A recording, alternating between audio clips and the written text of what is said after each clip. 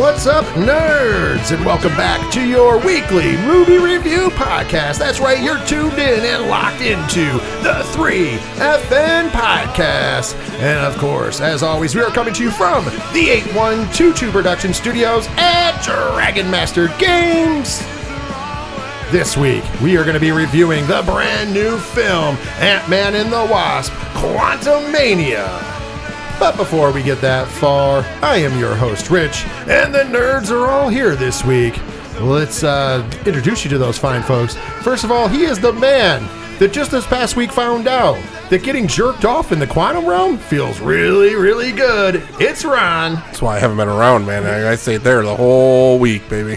Well, I thought you found the gooey guy who finally found holes. Hey, listen. I don't think that's a spoiler. Hey, listen, it was great. It was fun. It was even voiced by Smolchin there. There you go. So, then, of course, the other man, the other nerd, he doesn't need an introduction, yet he has the longest introduction in all podcasting. Ladies and gentlemen, I give to you hashtag Big Natty Cool, hashtag Mad Dog Strong Style, hashtag Challenge Accepted, hashtag Diesel Malenko, because he's the man of 1,004 hashtags.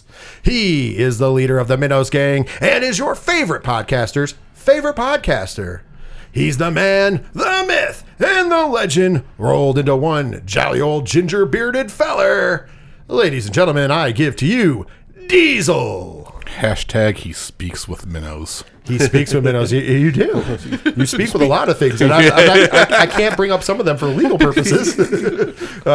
No crazy, no Kevin Spacey-esque stuff, allegedly.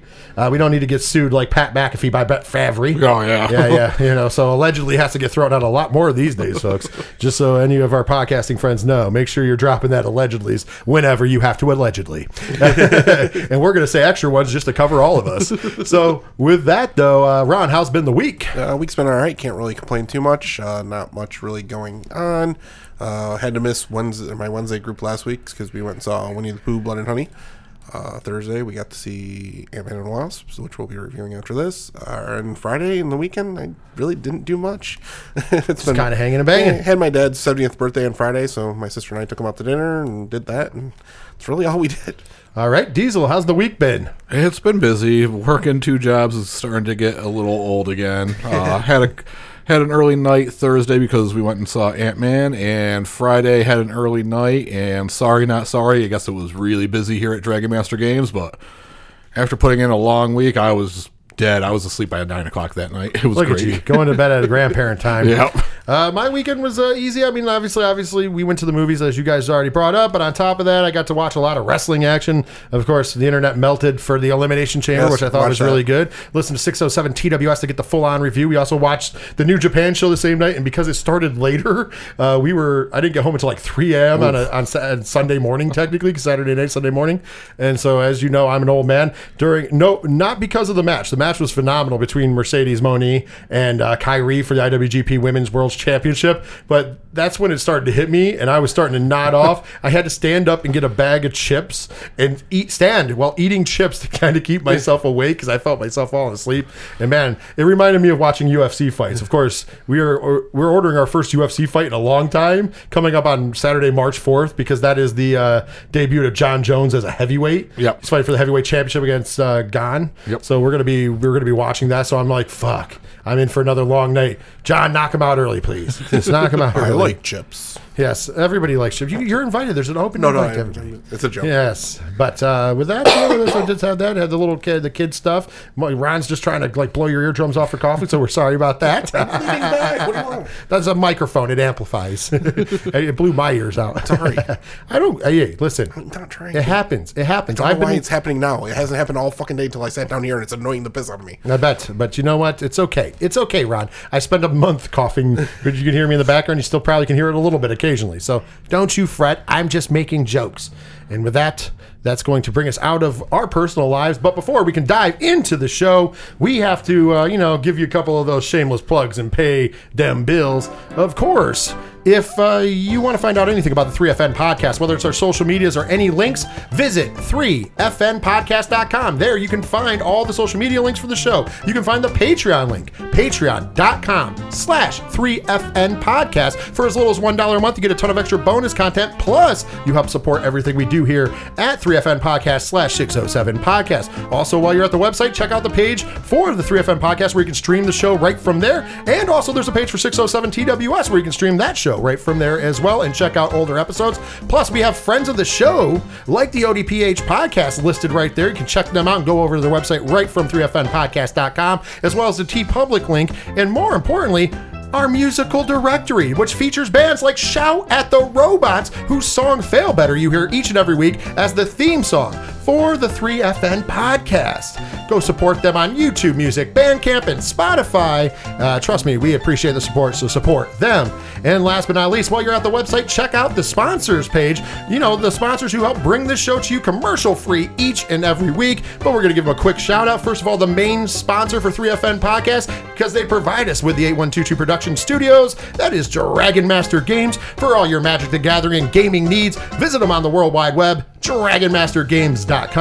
Also, our good friends over at Rex to Rod's Auto Detailing. If you're in the 607 and need your car cleaned, what do you do, Diesel? You call 607-644-3389. And tell them the 3FN Podcast sent you, and they'll get your car spiffy clean. Of course, also our good friends over at Sci-Fi Horror Fest, August 25th and 26th, 2023 at Vernon Downs Casino is where the action is. If you want to find out about all celebrity guests, including Felissa Rose and much more, or vendor spots, or even to get tickets and everything else, visit their website, sci-fi-horrorfest.com. And last but not least, we would like to thank the energy drink of the 3FN Podcast, Dubby Energy. DUBBY.GG is where you go to get Dubby Energy. While you're there, hit that promo code 3FNPOD. That's the number 3, FNPOD, for 10% off each and every time, not just the first time, each and every time you order Dubby Energy. So thank you, Dubby.GG, for being a sponsor. My W Energy drink order's coming here on tomorrow. Yes, you filled up that space where I get my breath. Thank you. Thank you very much. And that's my new thing. It's like, hey, get to there and I get to breathe a couple seconds. That came out of the necessity to breathe when I was sick. Also, Diesel was sick, so I had to do, even though he only does the smaller part now, thankfully, believe it or not, that's a godsend when I get to go in between when you're rattling off a ton of different things. But you guys didn't come here to hear us talk about our week. You didn't come here to hear us talk about Dubby Energy and DragonMasterGames.com, although it's also nice. And you also didn't come here to hear us plug incessantly 3FNPodcast.com, which you should be visiting anyways. No. See what I did there? All the shameless plugs? They'll never know. They'll never know. I think they did, though. I think they did come here for all that. I think they might have. But what you did come here for is us to kick off the show, and you know how we like to do that. We have to go visit. Let's all go to the lobby. Let's all go to the lobby. Let's all go to the lobby to get ourselves a treat. Welcome to Diesel's movie Triple Stuff. We had a very big week in the box office, but coming in at number 5 with $4 million for its third week, Knock at the Cabin. Okay, staying at, well, it moved up one because it was at number 6 last week. Number 4 for its 9th week on the list, Puss in Boots: The Last Wish with another $5.3 million. Making all that money. Good for them.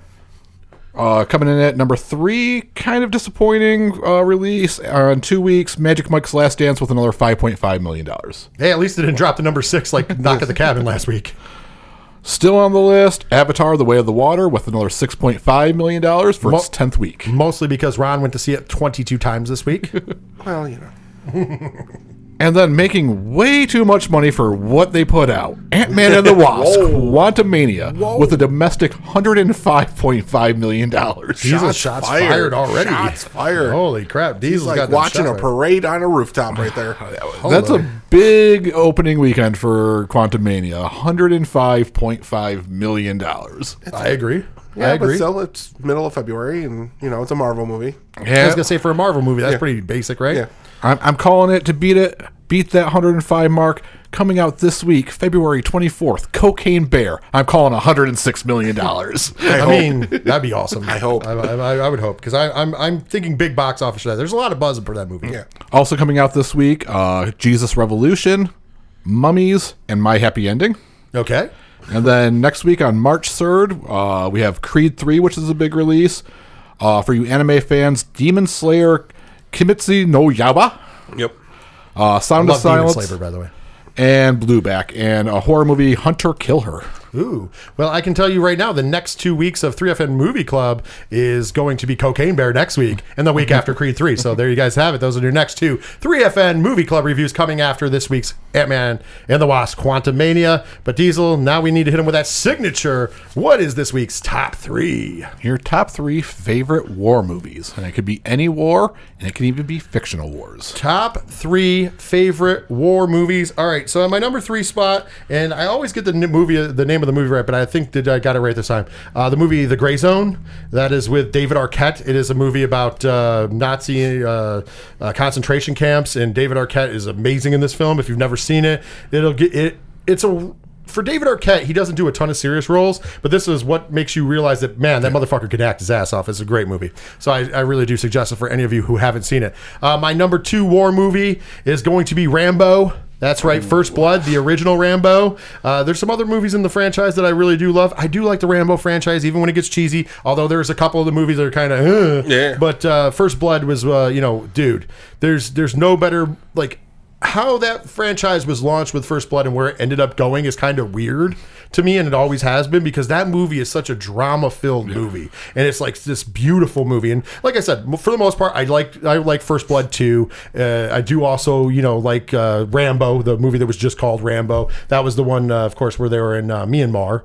I thought that was really good as well. And the last one was decent, like for what it was. It's a Rambo fucking movie. I just need to see him kill people. So I do like Rambo. And number 1, man, Saving Private Ryan. I think that is probably, like, when you look at a fucking war movie, that is the definition of a great war movie. So Saving Private Ryan might be a cop-out, but it is my overall number 1. Ron, you're up next. All right, this one's a little caveat. Number 3, Kings of New York. With the gang war. Yeah, that counts. I'm going to put number 2 as Inglourious Bastards, because it's just a retelling of what could have happened in World War II. It's not exactly what happened, obviously, but it's fine. And then I'm going to put Fury as number 1. Oh, okay. That was good. Good. Go ahead. Diesel, you're up. I think we've got 9 separate answers this week. All right, for number 3 for me, I'm going with The Hurt Locker. Oh, good movie. Good movie. Really enjoyed The Hurt Locker. Number 2, I'm going with my classic Vietnam movie. Everybody loves it, Full Metal Jacket. Oh, yeah, definitely. And great work there. I love the soundtrack work on that movie as well. And then number 1, it recently overtook for me, like, as one of the most, like, it's a hard watch. It's you feel different after you watch it. Dunkirk. Dunkirk was a really good movie. I did enjoy Dunkirk as well, and it's definitely in the vein of Saving Private Ryan. Not like in the same, like, you don't have that beach scene. Yeah. I mean, a lot of people point to that, but it's got that really kind of war is real kind of feeling. I thought you were going to go with Midway. Oh, jeez. Don't get him started. That was a rough one. We don't want. We're already going to run long always on the big reviews like this, so we don't need to get him started on Midway, because that's going to be a whole nother episode for another day. Maybe we'll get him started one day on Patreon for it. For Pearl. Okay, so still I got to ask you: is that better or worse than Why Did You Say Martha? Oh, it's a lot worse. It's a lot worse. By the way, for the WWE fans, if you did not see the Seth Rollins Joker parody for the WrestleMania commercial, where you have Becky Lynch come up, and Becky Lynch is doing the Batman, the Christian Bale Batman voice the whole time. It's pretty epic. Nice. I wanted you to see it because I kind of think you'll appreciate it more than most. But my favorite part of that was, I'm going back to the man cave. Wait a minute, we have a man cave? I'm the man. It's my cave. I was like, he's like, she's not wrong. It was really funny. Yeah, but, no, it was good. It was a good spot. I digress, bringing it back around 6:07 TWS for all that wrestling talk. But as soon as we exit Diesel's movie triple stuff, we have to enter right into Welcome to 3FN Movie Club. Refreshments are available in the lobby. And please, keep our theater clean by disposing of trash in specified containers. And remember, gift certificates are available for any special occasion. Enjoy the show.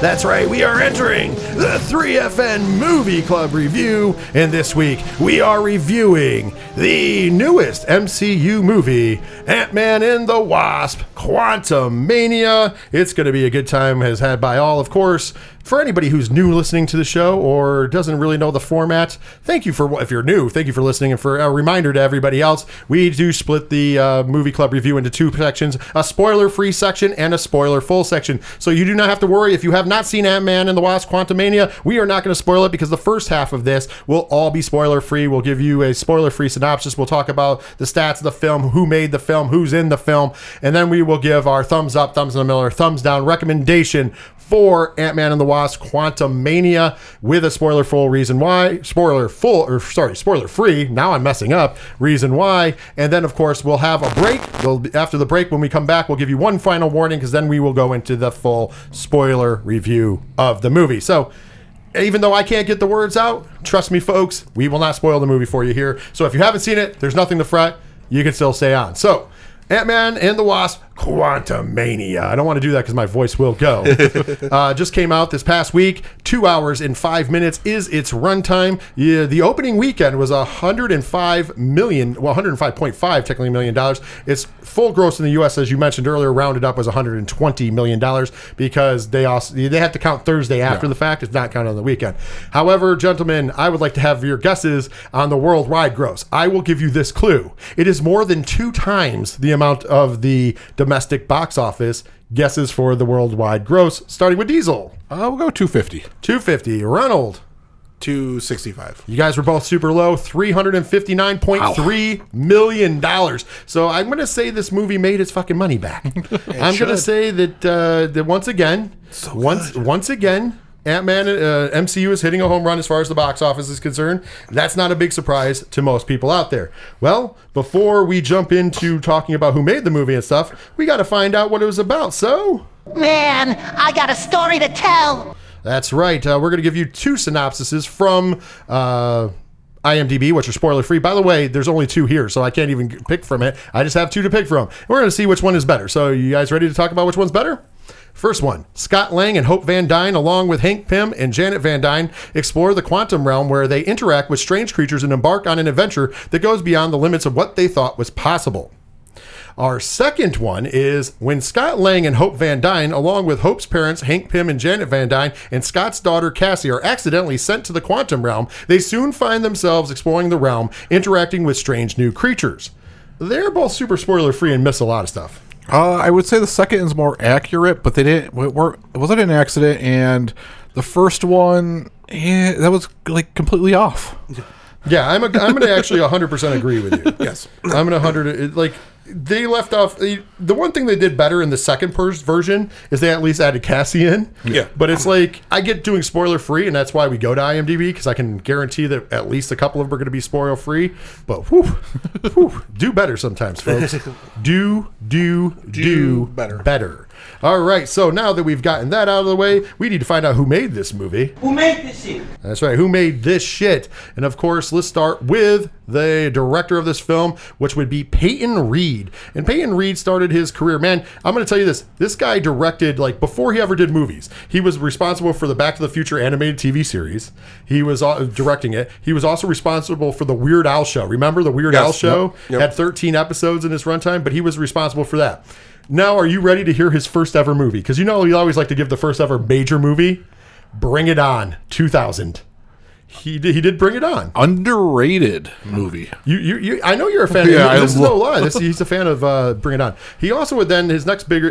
He took a while off of movies. His next big movie was The Breakup in 2006. Okay. Vince Vaughn, Jennifer Aniston, and then Yes Man with Jim Carrey in 2008. So I mean, he's had some stuff. Of course, he also directed the first Ant-Man movie in 2015, and he also would direct the sequel Ant-Man and the Wasp in 2018. So he's done all the movies, and most recently, other than obviously the brand new movie he has directed 2 episodes of The Mandalorian. So he seems to be in that Disney family. Lots of Disney loves you. Lots of big stuff in there. Yeah. Of course, we have to give a shout out here because we like to go with the writing credits, but the first shout out goes to the creator of Ant-Man, and that, of course, is the legendary comic writer Jack Kirby.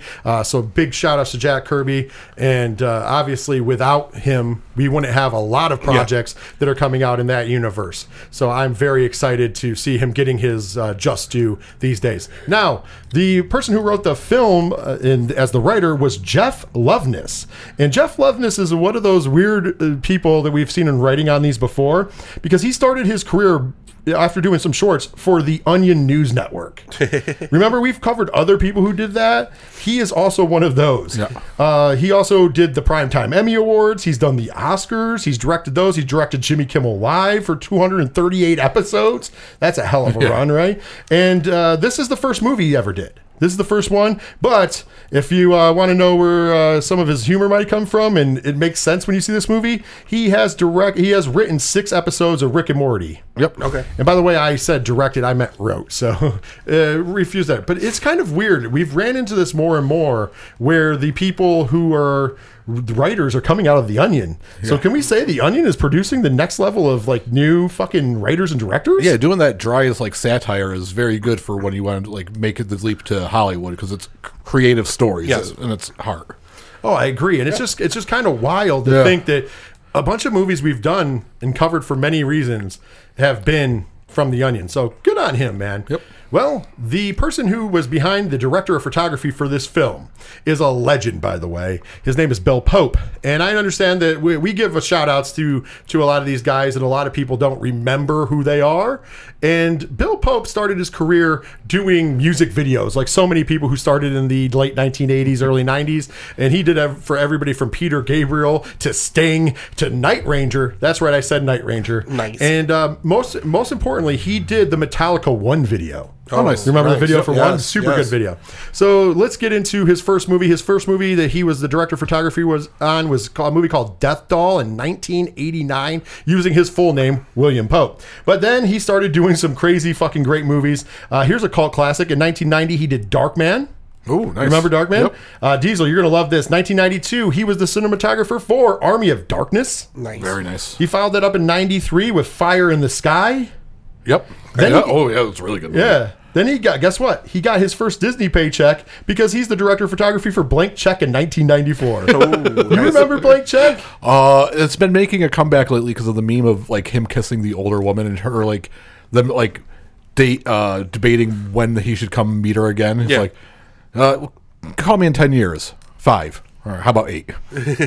Blank Check was in that It was ahead of its time. It was. It was before all the teachers started fucking students, or at least known about. He was also the DP. I love it when I say it that way because it makes Diesel smile. Clueless in 1995, which then you add into your smile and it's even worse. I'm just throwing it out there because I was a fan of this movie, Gridlocked, in 1997 with Tupac Shakur. Yep. Fucking phenomenal movie, underrated movie. And then he broke the mold, ladies and gentlemen. He is the man who brought to you the Matrix trilogy, The Matrix, The Matrix Revisited, The Matrix Reloaded, and The Matrix Revelations, and Enter the Matrix on the video game. So he did all the original trilogy of The Matrix. So that's pretty interesting. In between there, he also did a movie that me and Ron keep bringing up whenever we see it, and we have to review it sometime, Bedazzled. Yes. I think that's a sign from God. We keep getting people involved with Bedazzled. He also is the DP for Spider-Man 2, Team America, World Police, and I know Diesel has a very soft spot in his heart for that. He was also Spider-Man 3, The Spirit. Yeah, the Sam L. Jackson one where he's a Nazi. If you've never seen it, I suggest seeing it just for that reason. Trust me, you've been warned. Scott Pilgrim versus the World, amongst other things, he did The World's End, which we were big fans of that movie as well. So, dude, as I go through it, he came back to Disney and worked with Jon Favreau on The Jungle Book. He was the DP for The Jungle Book, with the live action one that they did. Alita Battle Angel, which I think is a way better movie than it got reviewed as. Yes. I mean, we never reviewed it. Maybe we'll go back and do it. Most recently, he has done a Marvel movie because he was also the director of photography for Shang-Chi and the Legend of the Ten Rings. So he's definitely all into the world of Disney and Marvel. Dude, Bill Pope. Pimp or not pimp? Illustrious career. Dude, he's done so much great shit. And, think about it. That's where you started in the late 80s, early 90s, music videos. And for the younger listeners, they used to have videos on MTV that were done up for music videos. They're like mini movies. They call them shorts nowadays. Yes. Well, now that we know who made them movies, we got to find out who starred in the movie. For the love of God, will someone please punch me in the face so I can see some scars? Of course, the first man that comes up is the tremendous Paul Rudd. He plays Scott Lang, and now that he's been Ant-Man, I can't see him as anything else. He had like this real slow start to his career early on. If we're going to go over that in a second because we start out, but listen, to be honest, since he's been a big Marvel star, do you see him as anything but Paul Rudd? Yeah. Like, honestly, like, you see, he's Scott Lang, he's in the MCU. His first ever, by the way, one of his first films that he was in as a short was when Picture Perfect was a short. That's what they ended up basing the Jay Moore, Jennifer Aniston film on. Think about that for a minute. It was a short way back when, but his first major motion picture, you guys remember, was Clueless in 1995, followed by 1995's Halloween, The Curse of Michael Myers. Yes. That's a way to start your career. He was also in the Romeo and Juliet in 1996, and of course that was the one with DiCaprio. He played Dave Paris in it, so it was a smaller role. Oh, yeah. But he's still in that movie. And then he was in The Object of My Affection, one of my, as I've said before, my favorite chick flick of all time. He was in a movie I know Diesel loves, 200 Cigarettes. Maybe he doesn't love the movie, but he loves the name of the movie. He's like, where do I get 200 cigarettes? Then he had like this weird like fall off where he did a bunch of like small movies and like a lot of stuff at home before making his return in 2004 in Anchorman, The Legend of Ron Burgundy. He would be in the sequel to Anchorman as well, because why the fuck not? It was such a great movie. And then he hit the run. That was the start of his run of Judd Apatow films, because he was in The 40-Year-Old Virgin. He was in, he would later on be in Knocked Up, and then going further in Dating Over 40 or whatever the fuck a movie is. He was in Walk Hard, the Dewey Cox story. Like, I mean, I could just keep listing off name after name. Of course, he's been in every one of the Ant-Man movies, and most recently, other than being most recently in the newest Ant-Man film, his project that he did right before that was a little podcast series called No News is News. I'm joking. That he did do that, but he was in the Bob's Burger movie as Jericho. Oh, nice. So there you go. That is the legendary Paul Rudd. And then we got Evangeline Lilly. She was, of course, plays Hope Van Dyne. You remember her more for being in the Hobbit films. I'm not going to go through her whole filmography because I already took the dive on everybody else. So she's been in all the Ant-Man movies, and she was in the Hobbit films. So Evangeline Lilly. And then, of course, the legendary Michael Douglas making his return to the Ant-Man round, playing Dr. Hank Pym. And what the fuck hasn't Michael Douglas been in? It will take me longer to not. By the way, he's only got 64 credits, but I feel like he's been in everything. But you remember him from Wall Street, Traffic, Fatal Attraction is where Diesel really remembers him for. How much did you wear out that VHS, Diesel? Pre-internet, you had to do what you had to do, and that included Fatal Attraction on Rewind. Well, next up we have, playing Janet Van Dyne, the legendary Michelle Pfeiffer, and I mean legend, wait for it, Derry. You remember her from such great movies as Hairspray, What Lies Beneath. Of course, then we have to go back in time to like her whole fucking Batman. She was in Batman Returns as the Catwoman. # my Catwoman. In order, Eartha Kitt, Michelle Pfeiffer. Just throwing out there. She's in a movie we'll be covering on 3FN Rewind over on the Patreon, and that of course is in December. Scarface, as we all remember, she was in that as well. She's been in a ton of work. Michelle Pfeiffer is definitely a legendary actress, and it was kind of cool to see her in the MCU, especially teaming up with Michael Douglas. Coming up next was the man, the myth, the legend, the person we were all there at the movies to see, Jonathan Majors, playing Kang the Conqueror, and of course he's playing every variation of Kang that we've seen on Loki and going forward. So don't you fret. We're going to see a lot more of Jonathan Majors. Majors, man, Majors is my new it guy in Hollywood. I think I want Majors to play every person. When you look at what he's most known for, you have White Boy Rick, which I don't know if you ever saw that, but it was really good. When We Rise, Lovecraft Countries, where he really, really made a name for himself. He's now in everything, by the way. He took what he got, and he's fucking running with the ball, because in a row he's got this movie that just came out, and less than a month later he's the main villain in Creed 3. So Jonathan Majors is working fucking everything. We haven't really seen the movie yet. It doesn't mean he's a villain. Well, I mean, that's what they're talking about. He is going to take over the role of, I wish they would have made him Clubber Lang's son, because I think that would have made more. You didn't think about it, because that's kind of the Clubber Lang story they're going with. It is. So I don't know why they just didn't do the Clubber Lang movie. Next up, we have, playing Cassie Lane, Catherine Newton, who's making the rounds, by the way. Of course, she's been in a couple of the MCU films, but you mostly know her from Detective Pikachu.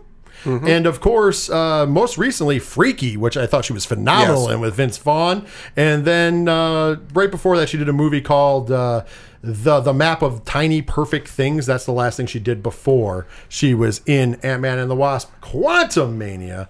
Next up, we're going to give out shout outs to some of the smaller roles, but we have to give them shout outs because we love them. And of course, we're talking about Bill Murray. He plays Lloyd Kryler, and Bill Murray, Ghostbusters comes to mind right away, obviously. And he's been in Caddyshack, 1.5 million other things. If you don't know who Bill Murray is, then I don't know. I don't know while you're listening to this. Turn it off. Go somewhere else. Because does anybody not know who Bill Murray is? If they don't, they're missing out on a comic god. He is a comic god. Also, shout outs to, and I'm not going to give some of these people, I'm not going to give them their whole filmography, but shout outs because they have smaller roles. I was a big fan of William Jackson Harper in this. He plays Quaz. He's the psychic guy in this movie. Katie M. O'Brien playing Jintora. I thought she did a phenomenal job as well in this movie. How do you? I'm going to leave it to you to say this because I always get it wrong. David Dastmalchian. Dastmalchian. Thank you. Dastmalchian. It's exactly in a podcast. He played the new love interest of Ron in this movie. He found his holes, and they were glorious. And, of course, last but not least, we're going to throw out shout-outs to the homie Randall Park, who plays Jimmy Woo in the MCU. And he very small role in this movie, but that doesn't mean I don't love seeing Jimmy Woo pop up on my screen. And so many more were in this film. So, now that we've broken that down, it is time to give our spoiler-free thumbs up, thumbs in the middle, or thumbs down with a spoiler-free why. We're going to start with Ron. What is your recommendation, spoiler-free, for Ant-Man and the Wasp: Quantumania, and why? All right, so this probably going to be different than later, but I'm going to give it a thumbs up because it is a Marvel movie. It is Ant-Man. If you enjoyed the other ones and you want to know where this story is going to go, you kind of need to see it, but it's there. Okay. Diesel. I'm going with the thumbs down. It might be heresy, the 31st Marvel movie. There's been a few recently where I wouldn't say it's as bad as Eternals, but it's the worst thing they've put out since then. I say you can miss it, and you're not going to miss really anything that happens pushing the story forward. Diesel is the villain here, folks. Yeah. But you know what? This is going to be a first because we're going to all have different ones because, believe it or not, mine's a thumbs in the middle, and here's why. This is not one of my favorite MCU movies. I'm going to say that. You're going to hear that in the spoiler full review. We're not going to talk about that here because, obviously, we don't want to spoil the movie. But it's not one of my favorite. It's not terrible. It is not the worst. It is just not my favorite. With that being said, though, if you're like us and a completionist and you see all these movies, then it's a thumbs up because you're going to go see it anyways, and you should go see it. But I'm just saying with the thumbs in the middle, you can even wait till it hits Disney Plus because I'm sorry, I just didn't. The big screen didn't make it. And I understand there's some people out there right now that are losing their shit because they love this movie, and that is perfectly fine. That's why everybody has their opinions and their takes. And it's not that ours is more important than anybody. If you have already seen it and you're going to listen to the second half, you'll find out exactly why we have these feelings. But yeah, I don't think it's something you have to rush out to see. So that's why it's going to be in the middle. Although I'm not upset. I'm going to be the first to say I'm not upset that I saw the film. I didn't think it was a tremendous waste of time, unlike some other films, Eternals, and Morbius and Venom. Well, I got Fantastic Four. Dude, I have seasonal allergies. I don't know what type. But with that.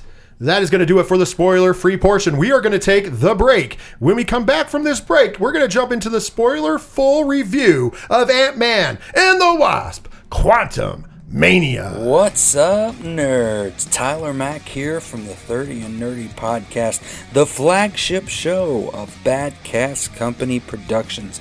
Now, you are currently tuned in to my favorite three fat nerds, Rich, Ron, and Diesel.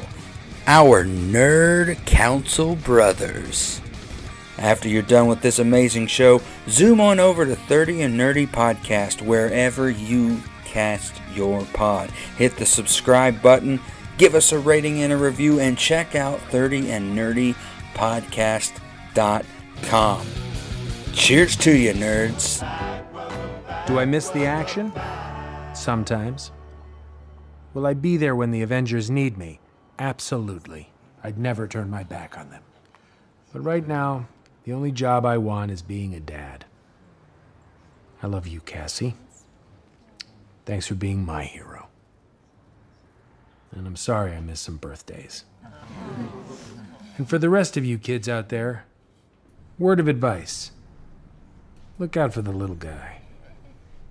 Of course, that is bringing us back to talk about Ant-Man and the Wasp: Quantumania. And of course, like I said before, we did our spoiler-free duty. Now it is time to jump in to talk full-on spoilers about Ant-Man and the Wasp: Quantumania. You're going to get your final warning right now because we're going to play the spoiler alert.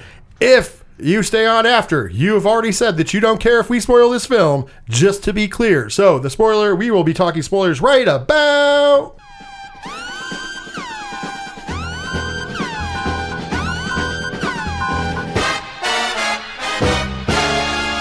Now we are talking spoilers. We're going to talk about the movie. I know we're going to kind of outline the movie a little bit, but forgive me. I'm going to say, I guess this starts off as a negative. I don't remember every part of this movie, and usually I'm pretty good at this coming in from Thursday, but I don't know if every part of this movie is meant to be memorable. No. And that is actually a positive and a negative, because I think there was a lot of fun, cute things in this movie that didn't really count for anything, and I like the fact that they threw it in an Ant-Man. I'm going to give it that praise, because Ant-Man at the end of the day has been their...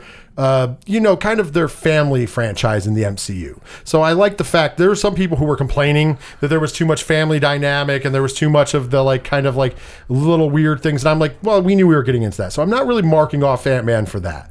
I think that there's too many people out there doing that, but we already know through 2 Ant-Man films, this being the 3rd, that this is the family franchise of the MCU. You shouldn't be expecting, the Guardians of the Galaxy or, the Captain Americas, where it's a little more adult, or, the Thor movies, where the adult humor now, since Ragnarok, is running wild. This is the family franchise. So I get why this movie had a lot of that in it, so I promise you that will not be a complaint from me. I mean, some of the jokes didn't land, but once again, they weren't for me. I get it. I'm not going to complain about that, and if your opinion to complain about is that's fine as well. It just didn't bother me as much because I knew what I was getting into. It's kind of like when we go see Shazam! Fury of the Gods coming up here soon. I'm going to expect there to be some family cheesiness, and if there's not, then I think that they've diverted off of the course of what the movie was about. So I'm at least giving this the kudos of, hey, you stayed in the lane of the Ant-Man series with this movie. So there is a lot of that in this movie, including the clip we played. So basically, we get introduced into the movie. We're going to kind of go through the outline and kind of spew off on what we liked and didn't like. But we basically get introduced to the movie as Ant-Man is walking down the street, having a wonderful day, having people wave to him and shake his hand, and he's noticing people with lunch pails and stuff, and he goes in to get coffee, and he's got this whole internal monologue about how life has been great since, they saved the world, and he was part of the Avengers. He's even the all-time employee at Baskin Robbins. And he wrote a book. He wrote a book, which you got to kind of hear what he was talking about. And then he goes in the coffee shop, and he's like, it's great to have the respect, and they don't take his money. And then as he leaves, the guy goes, I love you, Spider-Man, for the scene you saw in the trailer, which is kind of funny because he's just talking about how much respect everybody has, and they think he's Spider-Man. So I'll give him credit there. That was one of the funnier things. It did land better than in the trailer in this movie. So they don't waste any fucking time in this film. That is a huge plus. What you see in the trailers of him walking down the streets and doing the monologue, it happens really quick in this movie, and within 20 minutes we're in the quantum realm. I was going to say, because 15, I think. It might have been 15, 20 when we're in the quantum realm, because I'll say the first 5 minutes is like that kind of the monologue, and it's nice because it brings you up to speed. They found a fun way to bring you up to speed of what's been happening with the Pyms and with Scott since Endgame, you know what I mean? So because we haven't seen Ant-Man since Endgame, really. So they're kind of filling you in, and they do it in 5 minutes, and they do it in a fun way. I give them all the credit in the world for that. That was one of my definitely positives. And then they go to the scene. We all were confused about the scene, of course, with Cassie in jail. We had seen it like, what, did they mess with the time? No. Cassie goes to jail, and they have to pick her up because feels bad for the little guy, so she's been protesting and she's fighting the injustices, and they finally give a dynamic, and I do like this dynamic, by the way, is including her giving back the mini police car. She shrunk one of their police cars and gave it back to him. It's toy size. And she's in the backseat of the car, and we're starting to find out things that Scotty don't know. They should have played Scotty don't know. Don't tell Scotty. So she basically is like, hey, you used to stand up for things, and now, well, no, I wrote a book now, and and it's like, yeah, but you need to stand up for things, and da-da-da-da. Well, I just want to be a family man, and all that stuff. And, you then kind of find out, because they let it slip, that she has a suit. We don't see the suit right away, but she has a suit. She has Pym tech. You're just like, what the fuck is going on? And, of course, at least leads to a comedy break because we end up with the audiobook playing, and he turns on the car radio. Yeah. Are you listening to your own audiobook? I don't know how it got there. It's a radio. It's just a radio. I don't know. It must be on the radio. So we finally find they go back to the house, and we get Hank Pym and Janet Van Dyne, and they're all having going to have dinner. Of course, Hank's got to cheap out on it and get the tiniest pizza of all time, but then he enlarges it because it's Hank. I saved $8. I love his explanation. I saved $8. How much that tech cost to make it bigger, I don't know, but $8. The crux of the entire end game was they had to go get more Pym particles back in time to make sure they can get back there with everything, and he's just using it to upsize his pizza. What the fuck? Of course, you got to sometimes. Hey, they have all the Pym particles now because he's there. Yeah. So that we then find out that Cassie that wasn't her first time in jail. She got bailed out by Grandpa Hank, as she calls him, and it was funny. Like, how many people? How many times are you guys not telling me about things going on in his house? Scott's on this whole after 2 movies, he's the adult, which I thought that was an interesting dichotomy. I actually like that. The fact that we saw him in the first movie and he's very immature, and that carries over into the second movie, and all of a sudden this is a very mature Scott Lang. Yeah. And it's kind of weird to see, but it's kind of a nice role reversal. And then we find out, and like you said, doesn't waste any time. We're 15 minutes, maybe 20 minutes tops into this movie, and we find out that Cassie's pretty smart, and Grandpa Hank has been helping her out, and they've created something. And then we also find out what the ants have been up to. The ants are they are creating their own tech. They are pretty much a advanced civilization already. He's like they're already a type 2 civilization. They're already a type 2 civilization. They're going to overtake us soon, just from being in their little ant world. Oh, it gets better at the end, but that's a little tease. Yeah, because we're type 2 too, but they were moving to type 3 if you go down that rabbit hole. Yeah. we're getting close to type 3. Yeah. They were at the beginnings of type 2. So it's kind of like they're going to overtake us soon. Was kind of his little line in their little anthill, which does come to play later on. So next thing you know, we find out what she's been working on. And what is that, Diesel? She is able to view into the quantum realm by sending in essentially sonar signals and having it bounce back, to which Janet Van Dyne throws a hissy fit. You're sending a signal down there? And no foreshadowing, immediate. We're going to the quantum realm. Well, first they turn it off, but then it turned back on, and it sucks them in, and we're off to the races. I'm going to say this is going to start one of the things that we're going to go on a sidetrack. That's why we probably won't go in complete order, but this is the start of part of the movie that I did not like, and that is this whole Janet Van Dyne knows something.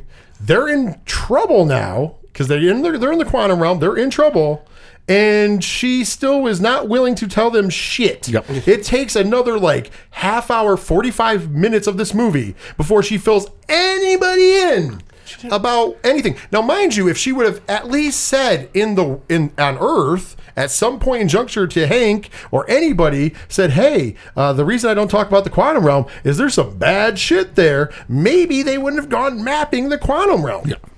I'm just going to say... Just didn't want to share that she got some side while she was in the quantum realm. Do you think that's really what it was? Yeah, she didn't want to show... Because with her, when she got found, there was nobody else around. So, Hank's like, oh, she was only devoted to me, but she was getting some side. Well, we do find that out. Skipping ahead a little bit, we're going to go back, but skipping ahead a little bit, when we meet Bill Murray, we found out they were more than friends. Yep.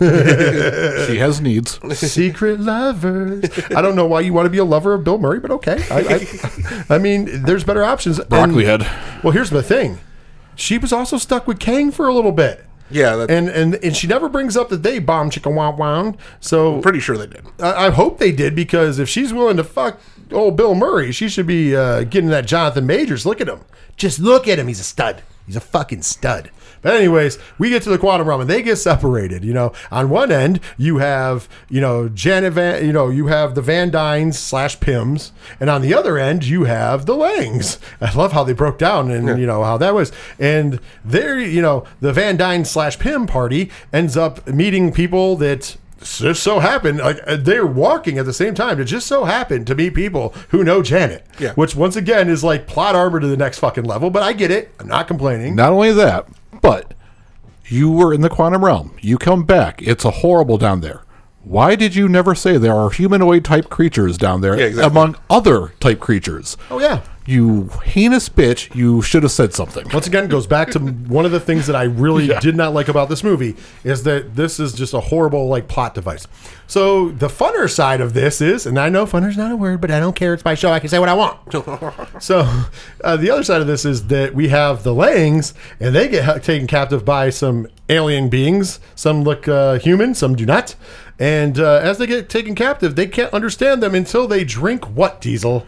Drink the ooze. And Drink what do we the ooze. What? Drink the and mind ooze. you, Cassie's like, drink the ooze, Dad. She's even in on it. Oh, she was all about it. What do we find out the ooze is? The ooze is part of the character voiced by David Dastmalchian, who, once he drinks the ooze, asks him, how many holes do you have?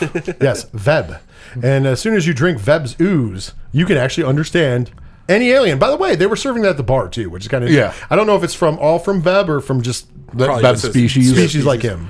I actually did enjoy this because if you're in the quantum realm, there's different races of intelligent beings. You're not going to understand the language. They're obviously not going to be speaking English. So it's a quick little, it is plot armor, but a quick way to just be like, hey, here we go. By the way, we don't have your technology. You can understand us now. By the way, I'm agreeing with you. I think that's the best way. And yeah, I'm not even going to call it plot armor because it just moves the story back so much quicker to be like, hey, we have a way that everybody can understand each other. Yep. They don't have to talk about the science. It doesn't matter. And one of my few likes, when we're with the Langs in the quantum realm, if you ever wanted a live-action Rick and Morty TV show or movie, this is it. Like, the way they filmed it, you can tell that there was influences from Rick and Morty with the side characters and how things move around in there and the comedy that they use. It was very... All right, this is one of the few shining points that I held on to for most of the movie. Like, all right, I'm watching live Rick and Morty. Yeah, and I will want to point this out. That's why I made the comment about, hey, it makes a lot of sense when we talked about Jeff Loveness writing episodes of Rick and Morty because, hey, he basically has Rick and Morty-esque things in it, which I have no problems with either. I thought that it was very good. I loved I love the alien characters. I thought they were done well. I would have liked to see more of them because I think in a lot of ways they were the more entertaining ones. Like in just my personal preference. But of course, we keep hearing about somebody referred to as only him. The entire time, him, he or him. Nobody talks his name. Even with Janet gets her little flying alien that takes her to this place where they're going to meet up with Lord Kryler, who wasn't a lord when she left, and now is a lord, which should have been a big fucking red flag. Obviously, nobody saw Star Wars in the Marvel universe, in the quantum realm. Well, not even quantum realm, but I'm talking about in the Marvel universe. Because think about it, the Van Dynes and the Pyms are all in the real world. They should have seen Star Wars. And when you hear somebody called Lord Kyler, and he wasn't a lord before, guess what? He done sold you to fuck out. He done sold you out. Spider-Man wasn't there. He's the only one that watched Empire Strikes Back. True. And at this point where I'm watching this movie, I'm starting to realize, for a movie called Ant-Man and the Wasp character, as great as Evangeline Lilly is, does nothing in this movie except whine, Mom, what aren't you telling us? That's her only point to this movie. Yeah, and then at the end of it, we'll get to that when we get there. But yeah, I agree with you. So as much as I'm annoyed by the fact that one of the plot devices of this movie is literally at any time in this entire thing, Janet Van Dyne can spill her guts and go, hey. She doesn't want to share that she was getting some side. But it isn't even just that. Even if they explained that would be fine. But even now, after we find out she got side, it still takes her another 10 minutes to explain who he is. Because they keep referring to him as he or him. Well, it's funny because once we get to this point where she meets up with her old friend Lord Kryler, they both admit to, hey, when you were gone, when I was gone, yeah, I had needs. Yeah, I was seeing a woman for a while. It didn't work out. Oh, what was her name? So, also, their relationship, they were just completely brutally honest at this point, and they're both just fine with it. Yeah. You're just like, all right, so we can gloss over that. We're not going to have any family issues with this. We both understand. We're good. So it blows your whole philosophy, Ron. And I'm not saying your philosophy would be great if there wasn't that scene, as Diesel just pointed out. I know. I'm just saying it would have been the way to go. She was hiding infidelity. I agree. However, they kind of blew it out of the water. Well, because it's a Disney movie, so they don't want to have it. So, that happens, and we find out that Lord Kryler has turned them in to him at this point, because we don't know who him is. Then they steal a ship, Lord Kryler's ship, after unleashing Pym particles on a little tiny squid-looking thing that then becomes a gigantic squid thingy. That he was eating. that he was eating. And then, you know what's funny? That ended up eating him. Yep.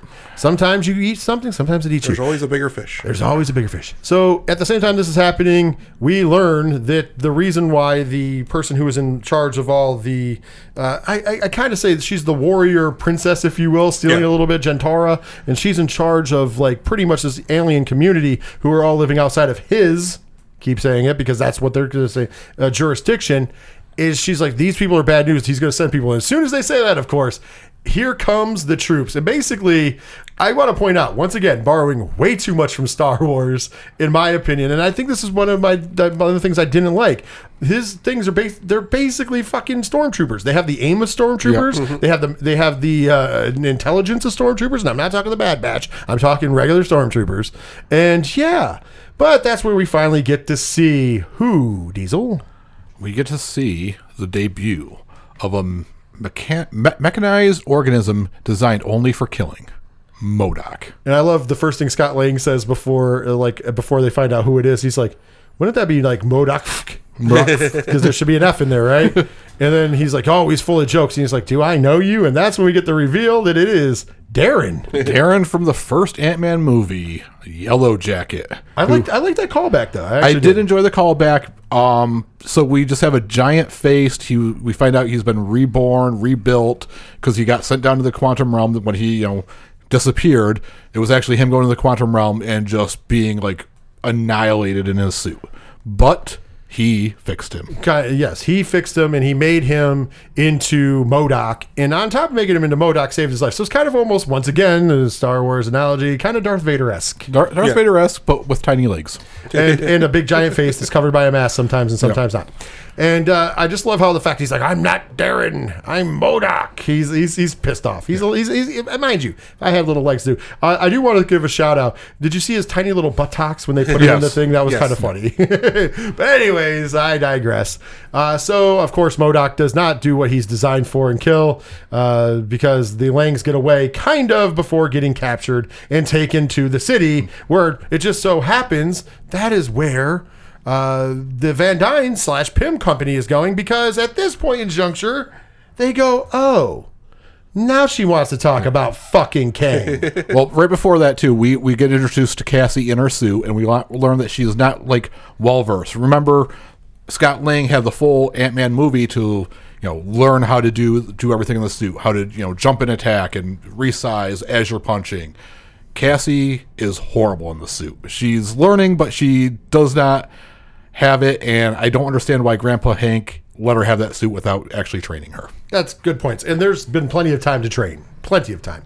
So now we get to the point where Janet is now spilling her beans about Kang and about how there was a guy that landed on the planet, and she helped him, and as she was fixing his shit, she learned that his intentions were not pure. Yeah. And he's destroyed many of worlds and many of universes and many of timelines and just wiped them out. So she did, she hooked up Pym particles to his tech and made it so he couldn't leave that place. Yep. Even if it caused her to never be able to leave herself. And of course, then she got saved later on. But once again, why she didn't have to go into details, but why she could never tell even her husband that, hey, the reason I don't like you talking about the quantum realm, because she gets eerie about it every time they talk about it. The reason I don't like you talking about the quantum realm is simply because, hey, there's some bad shit there. Yeah. So don't fuck with it, because you don't want what's coming.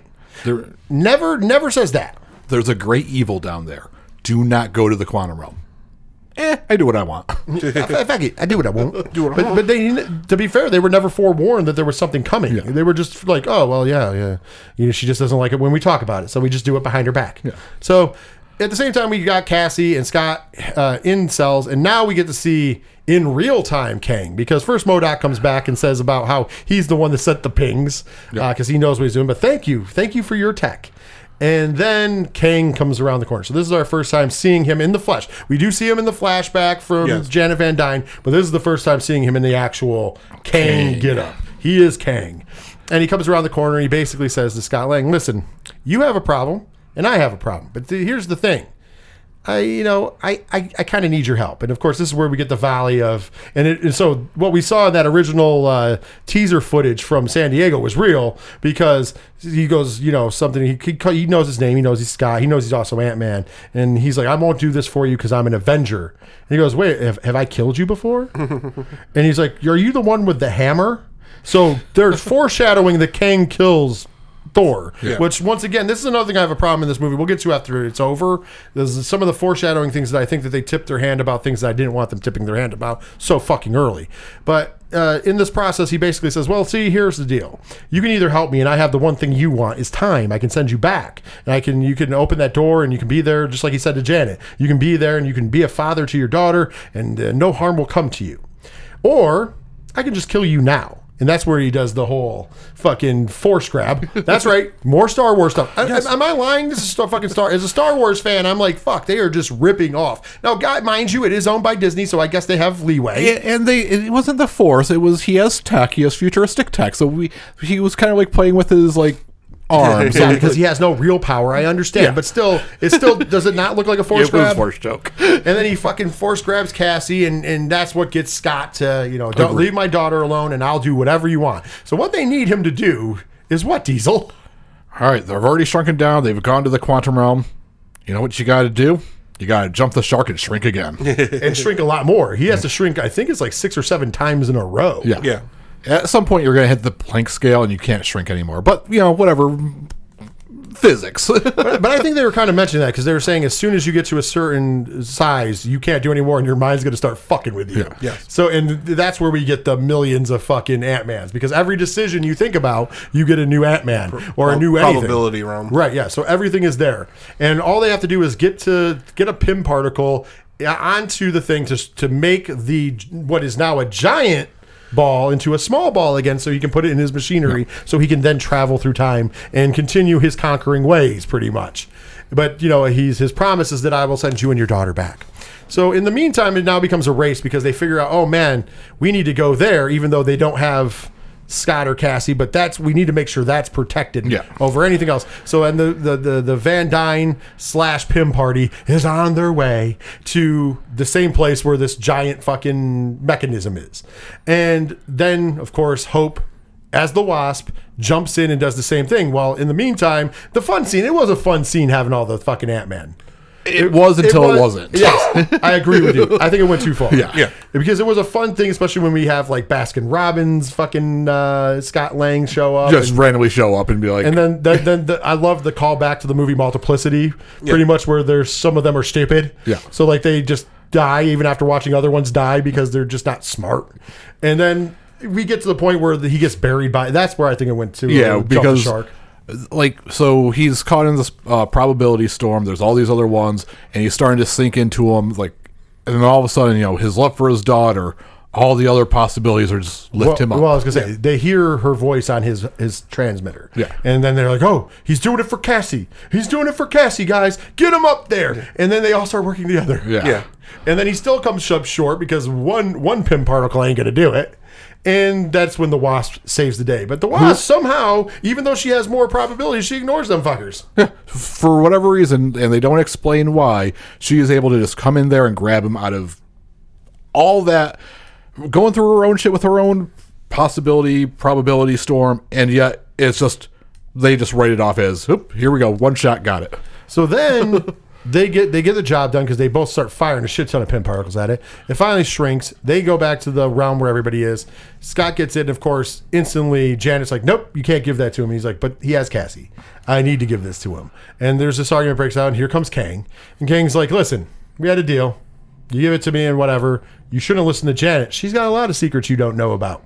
And I know about. And she did a lot of things, and maybe I'm not a good person, but she's not a good person either. So I think he's alluding that there's other things we don't know about Janet. Yeah. So all these fucking secrets, when is she just going to dump the secret bank? Because that'd be fucking awesome. So there's a little family quarrel over whether he should give that to him or not. And in the meantime, Kane's like, what, fuck it, and just takes it, force grabs it. And it's like, how fucking dumb are you people? And so later on, and this is another thing that bothered me, later on, Scott's pissed because we had a deal and you broke the deal. Well, technically he didn't, because you were supposed to give it to him. You didn't give it to him. He had to take it from you. So therefore, you kind of fucking broke the deal. Yes. Scott broke the deal, not Kang, which is a weird thing to say, but it's true. Yeah. So I don't think he has a leg to stand on as that fucking Kang broke the deal. And even if he did break the deal, I don't care if Kang has honor or not. Right. He's not supposed to have honor, let's be honest. So because he doesn't have any honor, he takes Janet and he leaves the other motherfuckers to fend for themselves. He's like, they'll figure out a way to survive. And mind you, there's all sorts of fucking alien, like crazy alien things on this planet. And it looks like Hank Pym, Hope Van Dyne, and Scott Lang, because Cassie and Janet are now with Kang, are going to meet their demise by these alien creatures. And it looks like it's coming to the end. And then all of a sudden, what happens, Diesel? Or actually, I should say Ron, because this is Ron's favorite part. Like everybody shows up. Well, that's when all the ants come. Oh, the ants. The ants come.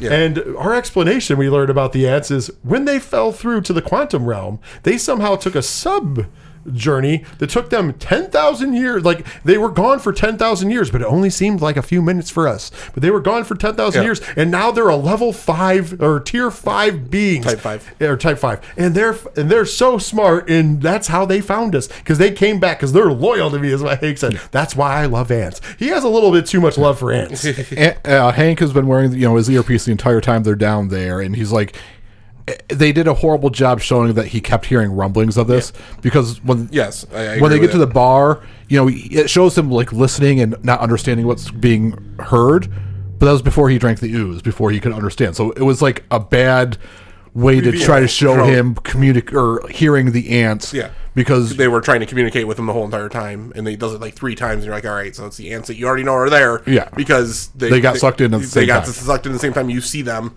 It just they went left, they went right. Yeah. So we end up with the ants saving the day, and of course now we're going to go to the third act. Let's be honest. So we're going to Kang City, where he's preparing the city as a whole to travel through time and conquer, because that's what he does. The name is Kang the Conqueror, not Kang that I sit around and wait for things to happen. Not Kang sometimes I conquer, sometimes I just like to watch American football. No, it's Kang the Conqueror, so he needs to conquer. But here's my biggest problem with this whole scenario. This whole time, and this is where I think that they dropped the ball, and they could have brought in some of the comic book identity to this character, because I think this is where we could have started making it better than the decisions they made. And once again, I understand this, the MCU is not a comic book. I've said that a million times, but when there's a better story out there, I think that you have to tell that story, right? Yeah. Here's the thing. They never give us a real reason why he keeps Janet alive, why he's not, torturing Janet. Janet is freely walking around his control center.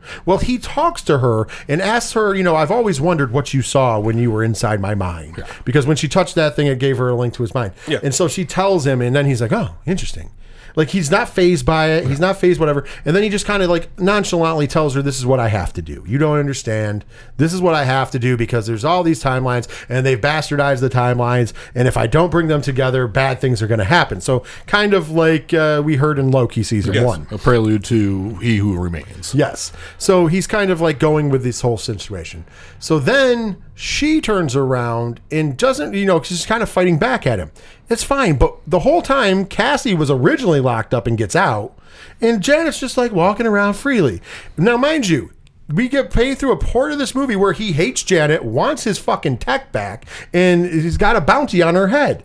But yet, he gets it back, and he can freely walk around. That's why I'm saying they could have borrowed. So, in the comic books, the Ravonna character, who we know from Loki, was the love interest of Kang. Yes. So, why didn't they, and that wasn't in this series, but why didn't they just do where she goes, oh, okay, the love interest is actually Janet Van Dyne. There was something, we know there was something with Bill Murray. There was some love interest between her and Kang Kang still is holding the flag for her, if you will. So, or torch for her, I should say. That's the older saying, for her. So therefore, that is why he allows his love for her to kind of, cloud his decision making, because he makes a couple questionable decisions in this moment, and there's no reason why if you don't tell that story. And that's the only reason I'm like, maybe you should have told that part of the story, just because it would play a part, because when Cassie gets free and she goes back and she breaks out the prisoners and they're like, we're going to fucking revolt, is at the same exact time, coincidentally, that Kang is on his little broadcast thing and is like telling his troops, we're getting ready to go conquer, pretty much. Yes. I'm not going to give you the whole, he has this whole big speech. It's almost like the Independence Day speech. Yeah. It's not the same words, but it's kind of that feel, or that's what they want you to feel. Yeah, And he's then- created an empire, and when he uses his tech, he's taking his empire with him to make it easier to conquer. And much like the hackers back in the 1980s to WGN that put Max Headroom on the air, we get Cassie taking over the airwaves. And at first, I think this is the most, I don't know, and I get it, she's a teenage girl, and it's, you know, it's got to be hard for her. But she's just like, am I the one going to say it? Like, mind you, this is all on air. They don't show you that part, but you know she's on air because they stole the signal. Yeah. And she basically then makes this heartfelt plea, hey, everybody get to the tower. We're taking this shit back. Fuck Kang, pretty much, you know what I mean? And then all the rebels are coming because, you know, now all of them are free. And then the rebels from other places are coming. And we're going to get this epic battle, which we do get. In the meantime, Ant-Man decides to blow him up Giant Man size and just start yelling to Kang about how you made a fucking deal and you welched on that deal. Yeah. So now I'm coming for you, bitch. Now I'm coming. And it's crazy because then the cavalry shows up in time. We end up with a big fucking battle. And in the process of all of this, somehow Janet ends up with the fucking thing again. Yep. Because she is the first one to end up with it before it gets passed around. And you're just like, fucking Kang. If he would have had her locked in a cell somewhere, she would have been with Cassie, so she wouldn't have had access to that. But no, the plot armor. And at this for point, no reason. And at this point, too, we also have MODOK sent to kill Cassie Lang. Yes. Right. And he can't get that done. Once again, designed for killing. My ass. And I don't know because we don't get the full backstory of MODOK and, like, is he successful at it? Or is he a bumbling fool anytime he tries to kill something? But the chick who doesn't even know how to jump and punch and turn it full size at the right time has zero problem with just fucking MODOK up. And then after she fucks him up, he's sitting there and she just goes, just stop being a dick. That is the epiphany that sends Darren back to being Darren. Because, of course, and when the shit's on the line and it looks like Ant-Man's going to get his, Darren saves the fucking day. Yeah.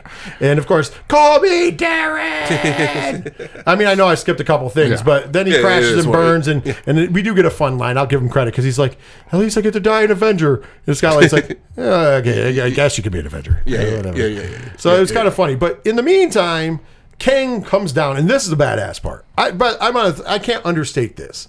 No matter how this movie is written and my problems with this movie, Jonathan Majors is fucking amazing. Jonathan Majors, I thought he was amazing. I thought he played a great Kang. I mean, part of his problems in the movie are script writing, not how he delivered the lines. I wanted it a little more charismatic, like He Who Remains in Loki, the last episode. Like, I think that was a better portrayal of Kang. Like, this one, because of the Janet stuff, like, there was too many leaps that you have to make in your own head. Yeah. Where it was like, it's not against Majors himself, but, like, it wasn't. I think he could have had a stronger performance if he had stronger material. But I'm just going to say that I don't put that on him. Yeah. I think he did a great job. And here's the thing. I think him playing it reserved was him probably reading, because we all were assuming this version of Kang, we're going to get there, is the version of Kang, the main version of Kang, not like the Council of Kangs, not the main version of Kang from comic book lore and how all that goes down. And I can oversimplify it later on, and I'm going to. But we thought that was the Kang. And I think he probably took inspiration from that Kang, hence knowing that there's a love story, knowing that he's got this hard on for the Avengers who defeated him. And it is heavily alluded, they don't say that it's the Avengers, but they say they put us there, they exiled us here. And it's heavily alluded that it's the Avengers, because if you've read comic books, I'm sure they're still going with that. So newsflash, I can tell you how Secret Wars ends. But anyways, when you get to this point in juncture, I think that all of that writing was a mistake, because once again, if you would have added the love interest if you would have just put it in the fucking script, then all of a sudden that portion makes sense. If you would have put in the script a couple other things, that makes sense. If when he said he was an Avenger, he doesn't just give you I killed you? Are you the one with a hammer? He gives you, I fucking hate the Avengers. Something to that extent. Anything. But once again, that's shit that they left out of the script. I still think he did a great job, and I liked how he's acted as the other variants, and we're going to continue to see that, obviously. We're getting into that in a second. But when he comes down, let's be honest, the best part about this is when he starts wrecking motherfuckers. Single-handedly. His tech, like his energy burst, Thanos snapped people away. They disappear. Oh, it was amazing. And that was pretty cool. He's just fucking making people disappear, making groups of people disappear. Like he's a badass. Yeah. You're like, okay. Some of the iconic shots of him like double fisting, shooting energy blasts were really cool. This was one of the highlights of the movie. Was Kang in action was really badass. But I will say this. This is where my problem is. The ants come to save the day again. And the ants, because he has to put up a force shield, the ants are take out Kang for the moment being. The fucking ants. Yeah, that's right. they're Human-sized ants take out Kang the fucking Conqueror. Now, here's another missed opportunity. And once again, I'm fantasy booking it, so I'm going to save most of it for the end and bring it back around to you. If you know the story about who Kang the Conqueror is, or who the main Kang the Conqueror is, you have to assume that he would know who Hank Pym is. So there's a moment where it does look like he looks at Hank Pym and there's something there, but they don't build on that story, and I wish they would have built more on that story. Jumping on that. So before the ants come, like Kang is like, I am a conqueror of worlds, destroyer of planets. You speak to ants. And then all of a sudden, that's what leads the ants in with Hank.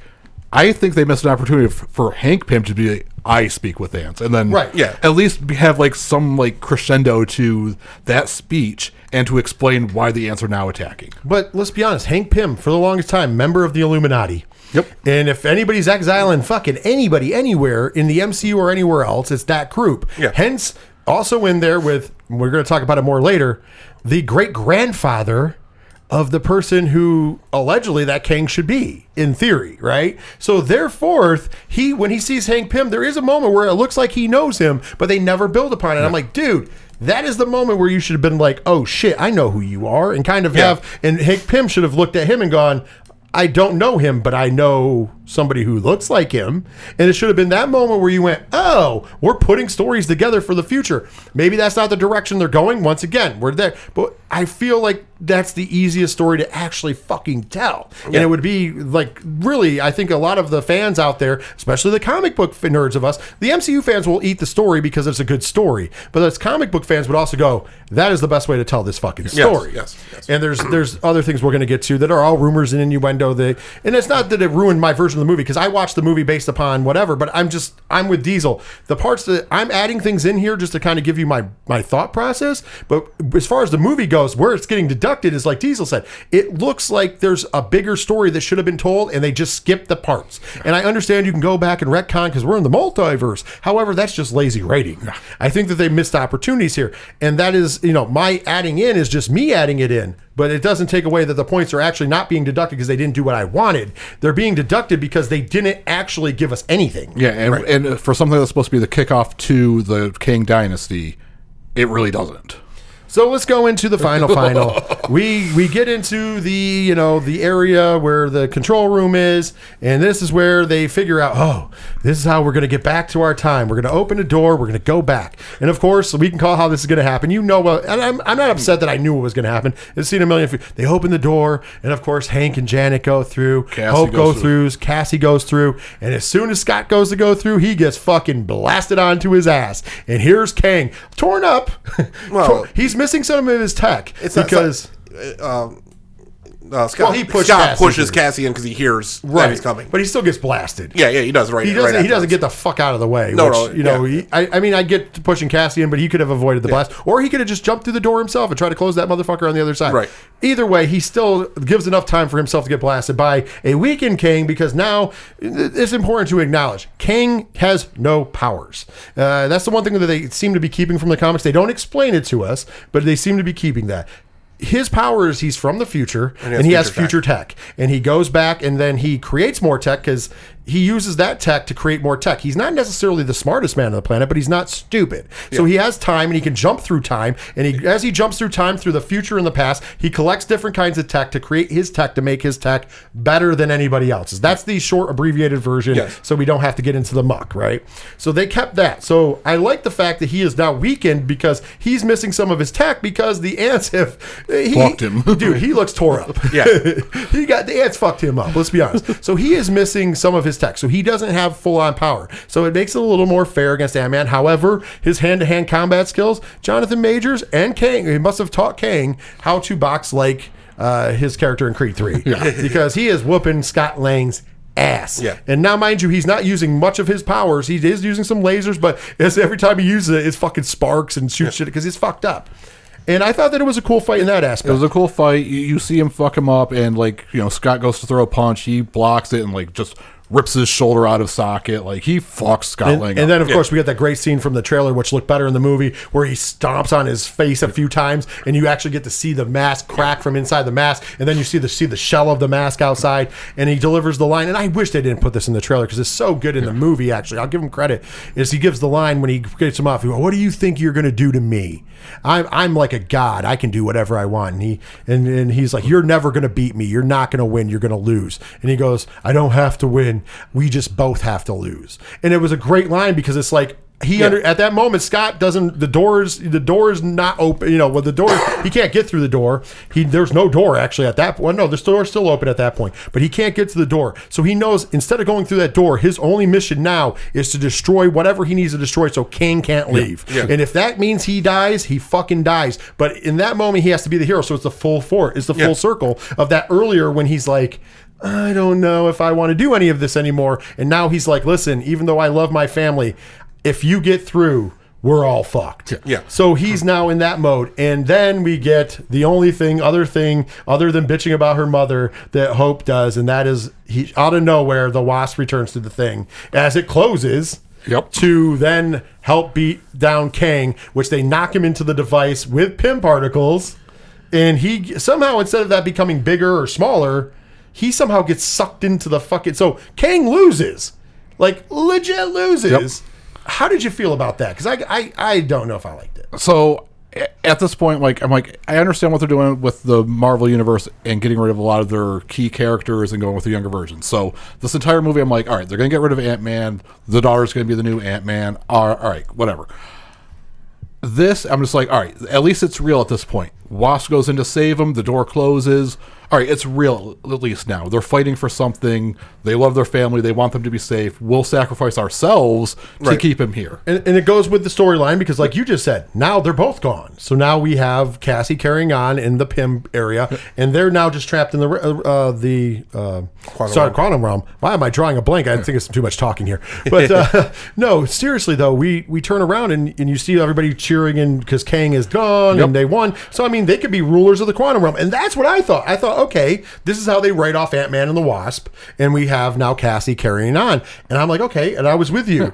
And I'm like, I'm fine with that, because I thought that what we were going to see is maybe them, maybe Hank and Janet and Cassie in the real world, and then see like the two of them ruling the quantum realm, as the benevolent rulers of the quantum realm, and everybody having to read Scott's book. I thought, I'm being serious, I literally thought, because I thought that would be a fun ending of this movie. Yeah. But what did we end up getting, Diesel? Door opens back up. We're going back through. Everything's fine. Everything's hunky-dory. And all the brutal beating that Scott Lang took seems to have healed almost immediately. Yeah, because the next thing you know, he's walking down the street just like the beginning of the film, and he looks like he has a shiner and a couple scratches, but not like the ass whooping that was really laid upon him. And he's doing his inner monologue about, once again, I saved the world, and everything is wonderful. And he goes into Baskin Robbins and picks up a cake, but the manager's like, I made this cake, his man, and special for you. And it's been so long since I made a cake. Like, and then later on, we find out it tastes like shit. Of course it did. And then he goes in the coffee shop, but this time he remembers that he is not Spider-Man. He is Ant-Man. But different Bugman. He's Bugman. But he charges him $12. Yep, he charges him for the coffee and breakfast like he should have been. And then we get the only part of this dump that's good is as he's walking, he starts to go, we did kill him, right? Yeah. We killed, like, he's not out there somewhere. Is he going to be coming? He did say something bad was going to happen. Did we just doom the world? Like, and there's all these questions, and I thought that was a neat little dump before going to dinner where they're celebrating Cassie's birthday, and what we find out at the end, Diesel, it's not her birthday, and that's how the actual movie ends. Yeah, it's not her birthday, but we've missed enough of them, so we're just happy not birthday. Yeah, and the cake's terrible. That's how the movie. That's how the actual movie ends. Yeah, and before we get to the bonus scenes. So you get down. You saw Scott take a huge beating, but then they just wrote him back into the real world, and you might have liked part of that inner monologue where he was like, well, did we do anything? You just said that the last 2 hours of what I watched probably didn't matter because nothing changed. By the way, I am glad you said that, because remember I said this on Patreon, I said my biggest about this movie is when you get to the end of this movie, legitimately, we just spent 2 hours and 5 minutes to end up at the exact same spot we were at the beginning. Yep. I understand we got some cool shit in the middle. I understand that some of it was cool action and stuff like that. That's where the points come in. But at the end of the day, what we just watched mattered very little. Yeah. And it gets driven home even more, in my opinion, during the post-credit scenes that some people have gone nuts about. But at the same point in juncture, I'm like, they just also doubled down that what happened here didn't like make a difference. Am I wrong, or am I just the one? It was a lot of stuff happened in this movie that didn't matter. And we've already had our first introduction to Kane through the Loki series. And we found out this guy was powerful enough to stop all these variant things and create the sacred timeline. So we know he's highly intelligent with his tech. He's able to do incredible things. And we just saw a guy lose who's supposed to be the next villain in the big baddie in the Marvel Universe get beaten by ants. So we saw how cool Kang could look, a variant of Kang. But Kang didn't do shit. So all this badass villain stuff that happened, nothing really happened. And it was the Kevin Smith thing. You're watching a decent movie, getting a great blowjob, and then it's like, it's not even like they stopped and gave you a hand job. She just puts her thumb over your urethra and just stops you. Like, I wasted 2 hours on this. I got mad at the ending, and then we get the post credits. Yeah, and then we get the post credit scenes, and that's where we get into a little bit of the weeds. Now, mind you, there's two of them. There's one mid credit, there's one post, and then we'll go into the end of our thing and add anything else.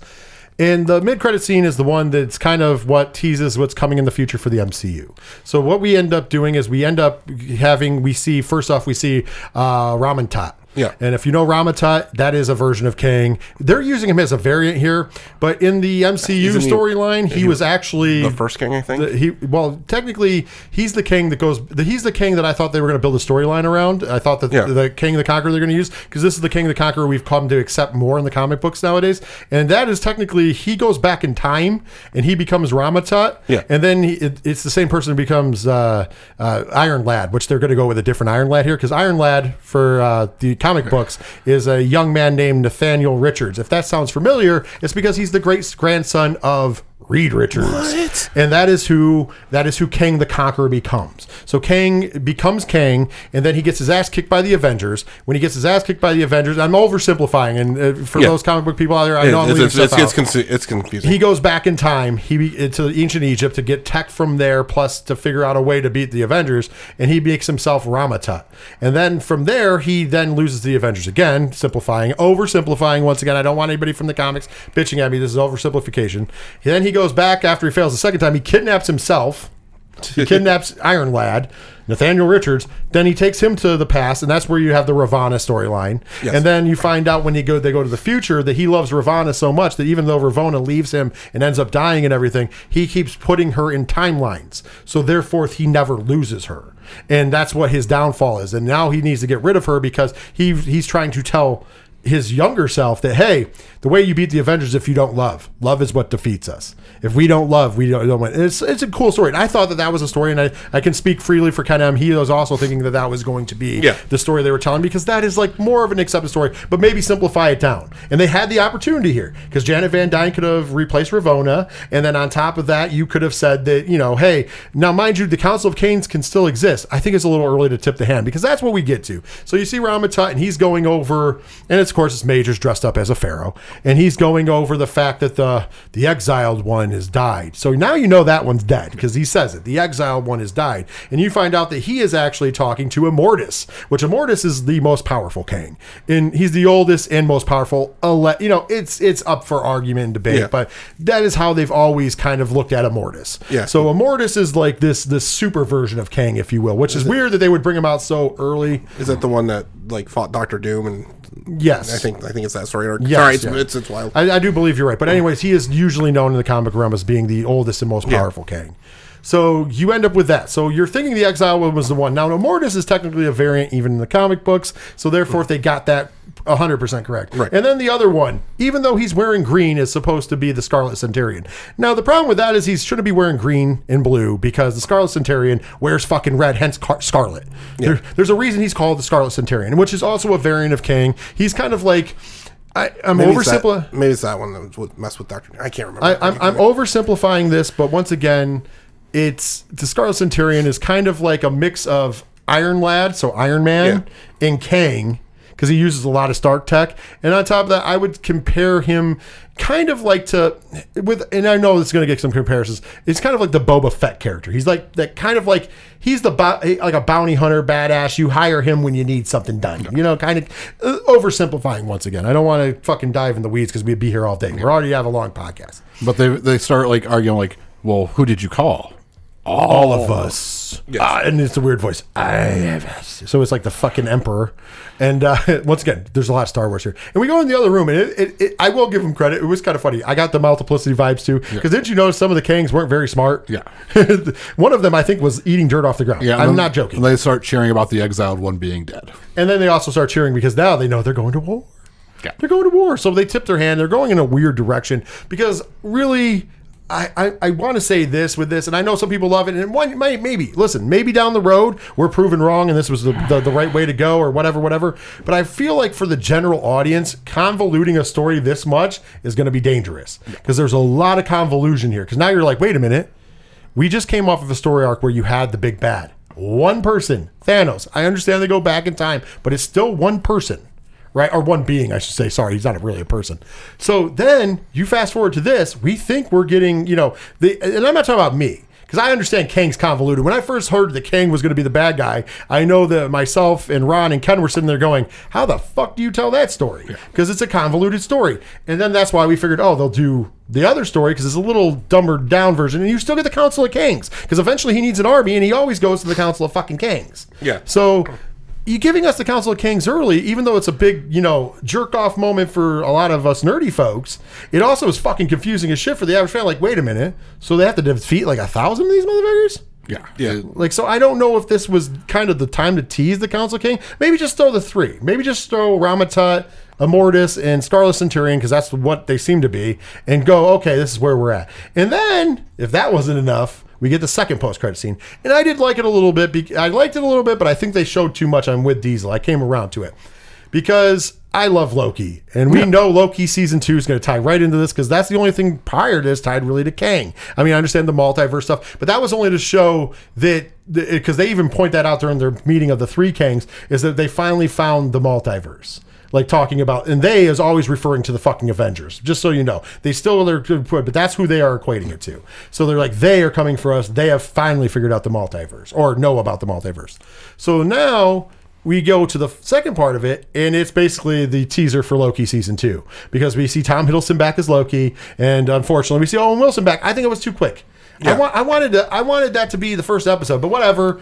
We get there and they're back in time and they're dressed old-timey. Yep. And they're going to see a different variant of He Who Remains. And because they're going off the script. And you even get that really nice overstudy of He Who Remains, giving them the option of saying, if you get rid of me, the ones that are worse than me will come. Yep. And it's kind of like one of those, proving he was right. By the way, the exact quote is, if you think I'm evil, just wait till you meet my variants, was his quote to them. And he was right. He was absolutely right. And that was the whole point. So now they're hunting down different variants of Kang, it looks like, to try to get to the picture. Maybe we'll find the version of Kang out there. Like I said, side note, I was really hoping that they would go with the storyline for Nathaniel Richards, because I think that's a great way to bring the Fantastic Four in, because there's been some rumors out there, once again, rumors, that Denzel Washington's kid is supposed to be playing Reed Richards, which would make perfect sense if his descendant is Nathaniel Richards, Kang the Conqueror, because, Jonathan Majors, they have things in common. Yeah. You know what I mean? And it would make sense. And I would love that, because I think that would be a great fucking story to tell. Because think about it. Then you bring in the Fantastic Four, because we know the movie's coming. You bring in the Fantastic Four during a post-credit scene where basically Kang sees his fucking great-grandfather and goes, fuck. Yep. You know what I mean? Because obviously they know he knows who his great grandfather is, and his great grandfather is going to look at him and go, obviously you're from my fucking, because he's this world's smartest man,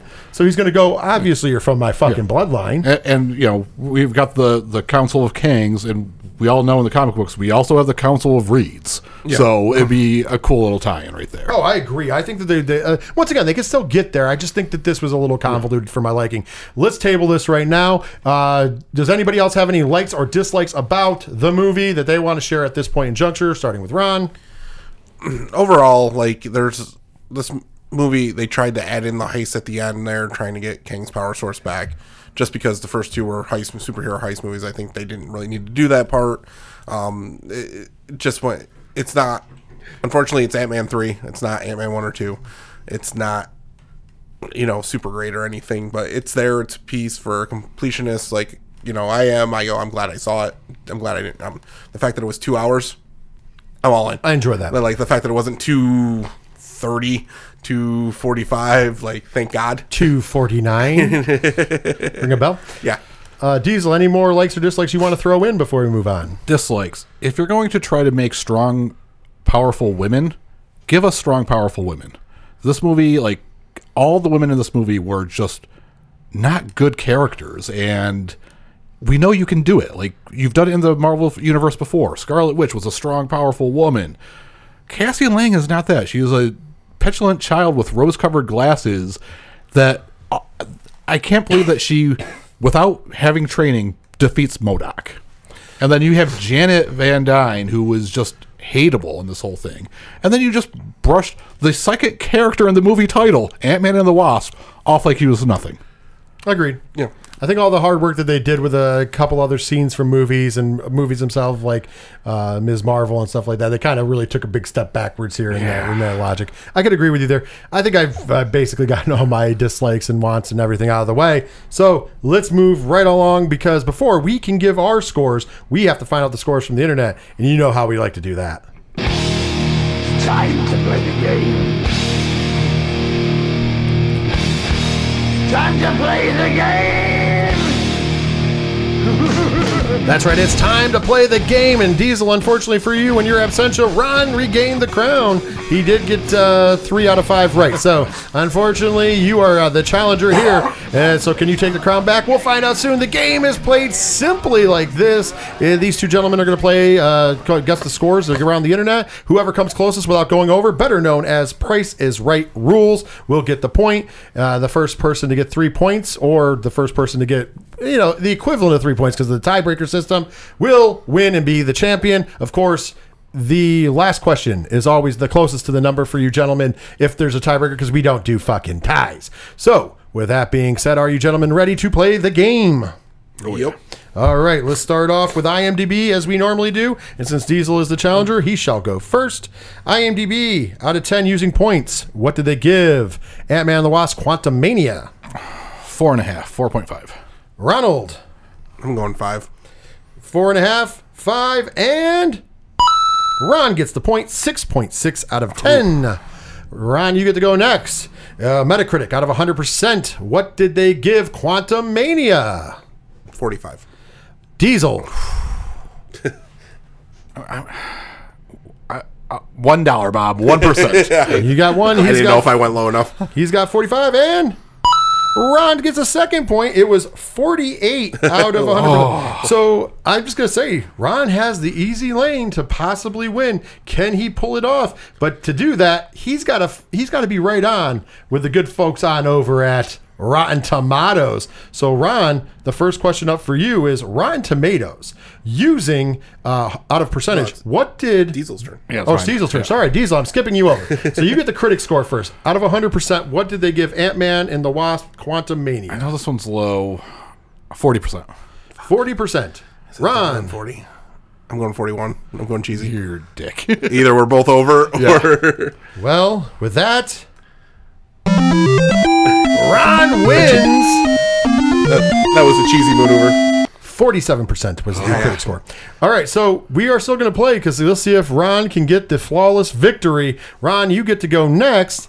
First, the audience score from Rotten Tomatoes out of 100%. What did they give Ant-Man and the Wasp: Quantumania? 75. Diesel. Give you a little wiggle room. 77. I know the audience liked a lot. Yeah, I know. more That's. than I know. That's. I didn't know how high though. By the way, Diesel gets the successful block of the clean sweep, flawless victory. So Diesel for funsies now, because you blocked that. What was the score? You didn't tell us the score. 84%. I didn't care about telling you the score. You Yeah, just but need I to wanted your to know. block. I wanted to know how far I was off. You were off by enough that you were off. The audience That's is a horrible That's recommendations on movies. So with that, Diesel, let's talk about the last thing, and that would be Google users. Out of 100%, what did Google users give this? Even 80.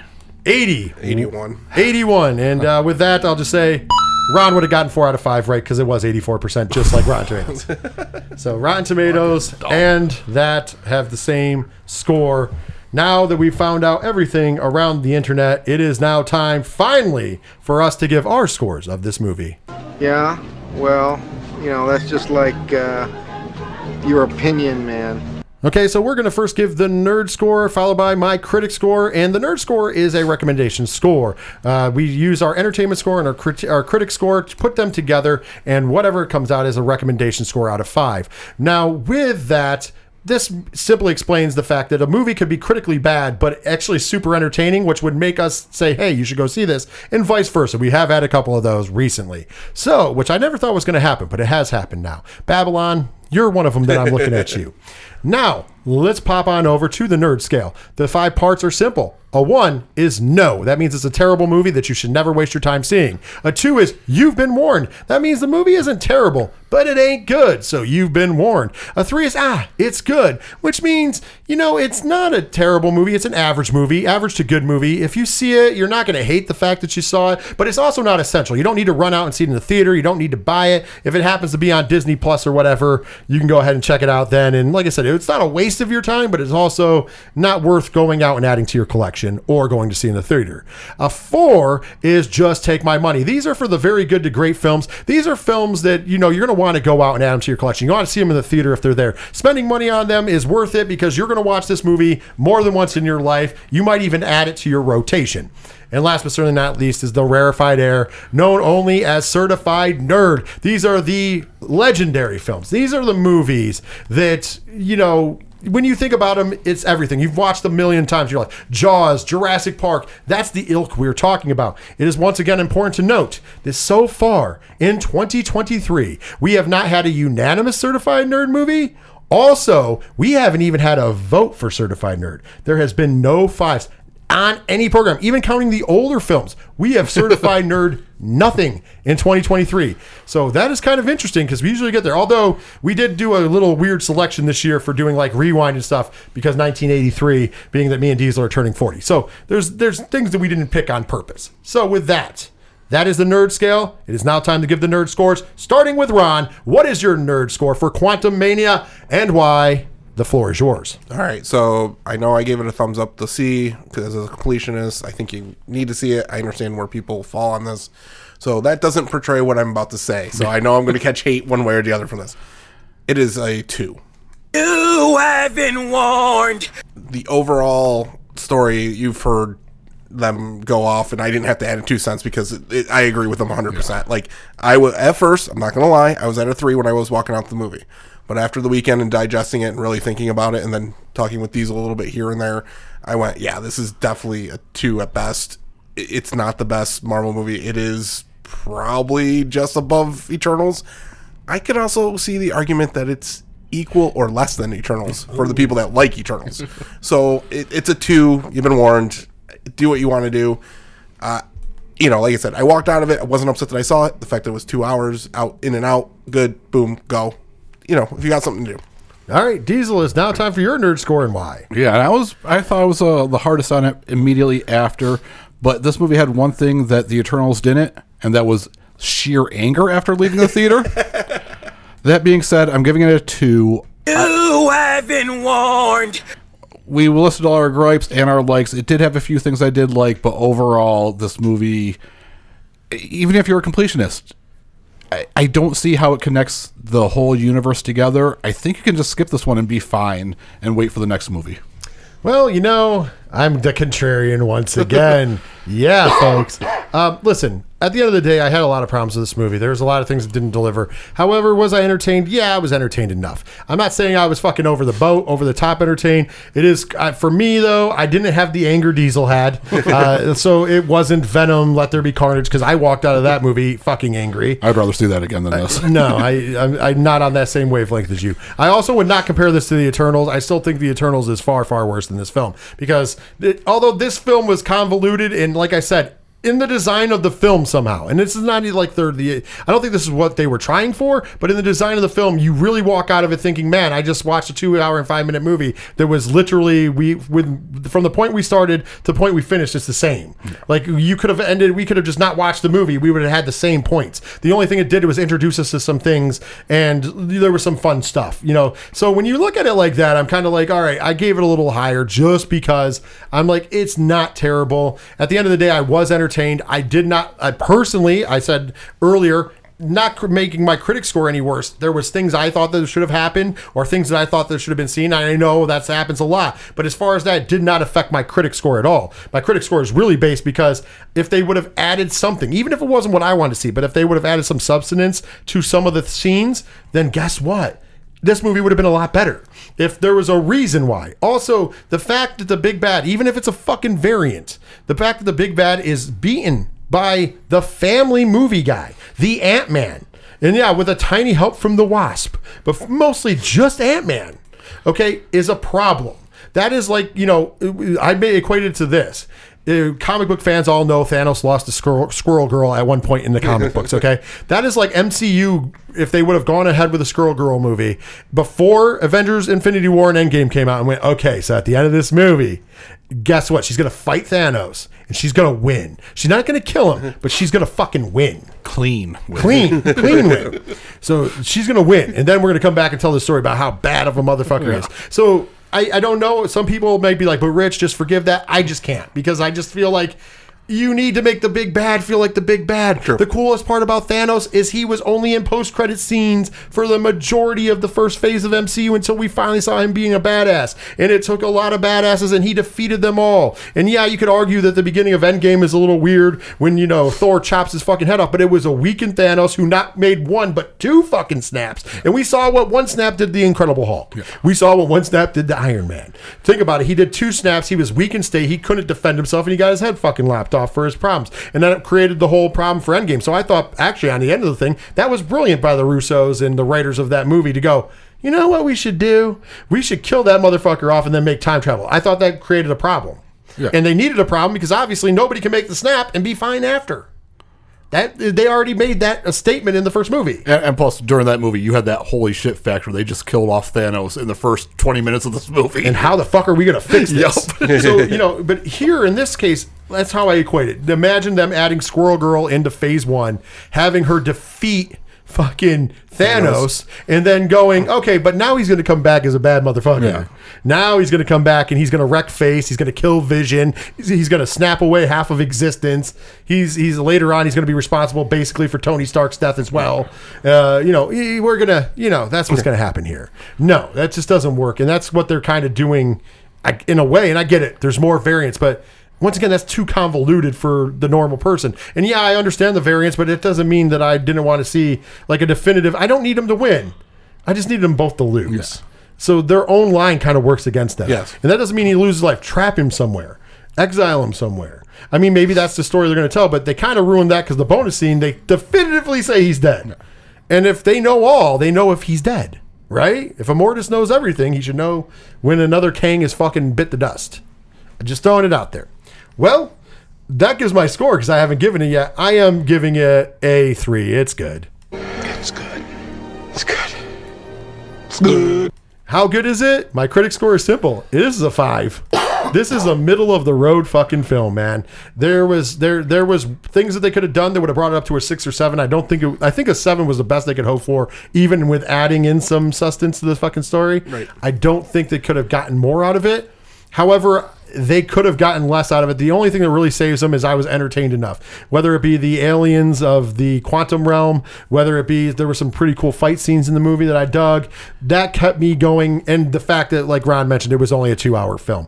It could have been a little shorter, honestly, because obviously we would have been in the same position if it was an hour and 45. However, in my mind, I'm going, you know what? I didn't think it was a waste of time. And that is exactly what the definition of a 5 on my scale is. 5 out of 10 in my critic scale. And that's the exact definition of, it's good. Yeah. Is that I didn't regret seeing it.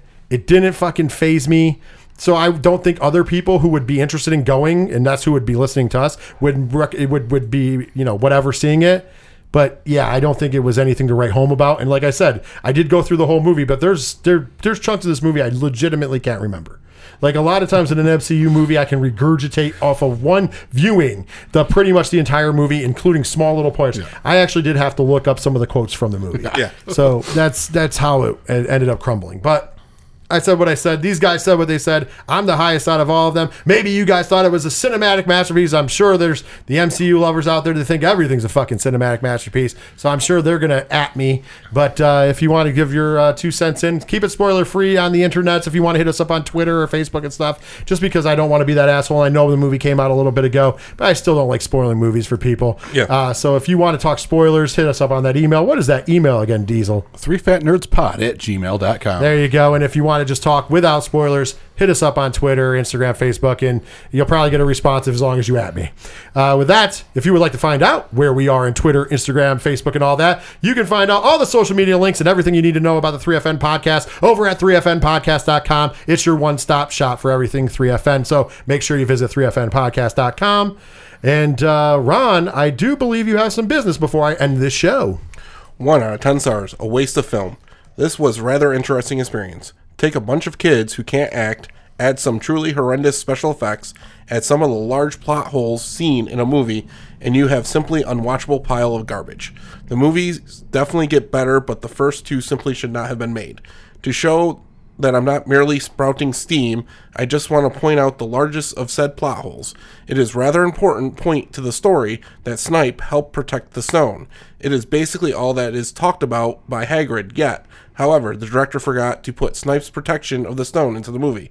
It really is too bad that this turned out to be bad enough that I have a hard time calling it a movie.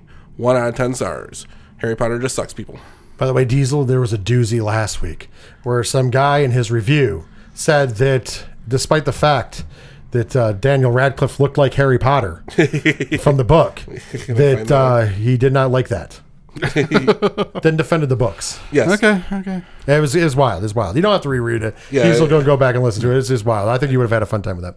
Well, we've already kind of let it out of the bag, but next week on the 3FN Movie Club review, we will be reviewing the new movie Cocaine Bear, and I can't stress this enough. We were all excited for Cocaine Bear. I don't think it's going to be the first certified nerd movie. Oh, it is. Because I'm going to tell you this right now. I don't find it to be, but I'm just hoping for entertainment out the fucking wazoo, and I think we're going to get that. So I'm happy to see an entertaining film this week. And then the following week, we will be seeing Creed 3, which may or may not be a certified nerd. It would be the first Creed movie as a certified nerd. We've ranked them all, I think, pretty much at the 4 level. You guys have. Yeah. Well, you haven't seen them, but me and Diesel love those movies. So I can't wait to see that as well. 2 movies I got to watch before the...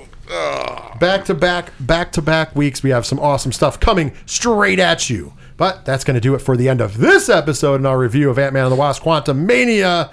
Until next week, take care of yourselves, take care of each other, and most importantly, later, nerds! Later. I have 8 holes. Harry Potter just sucks me.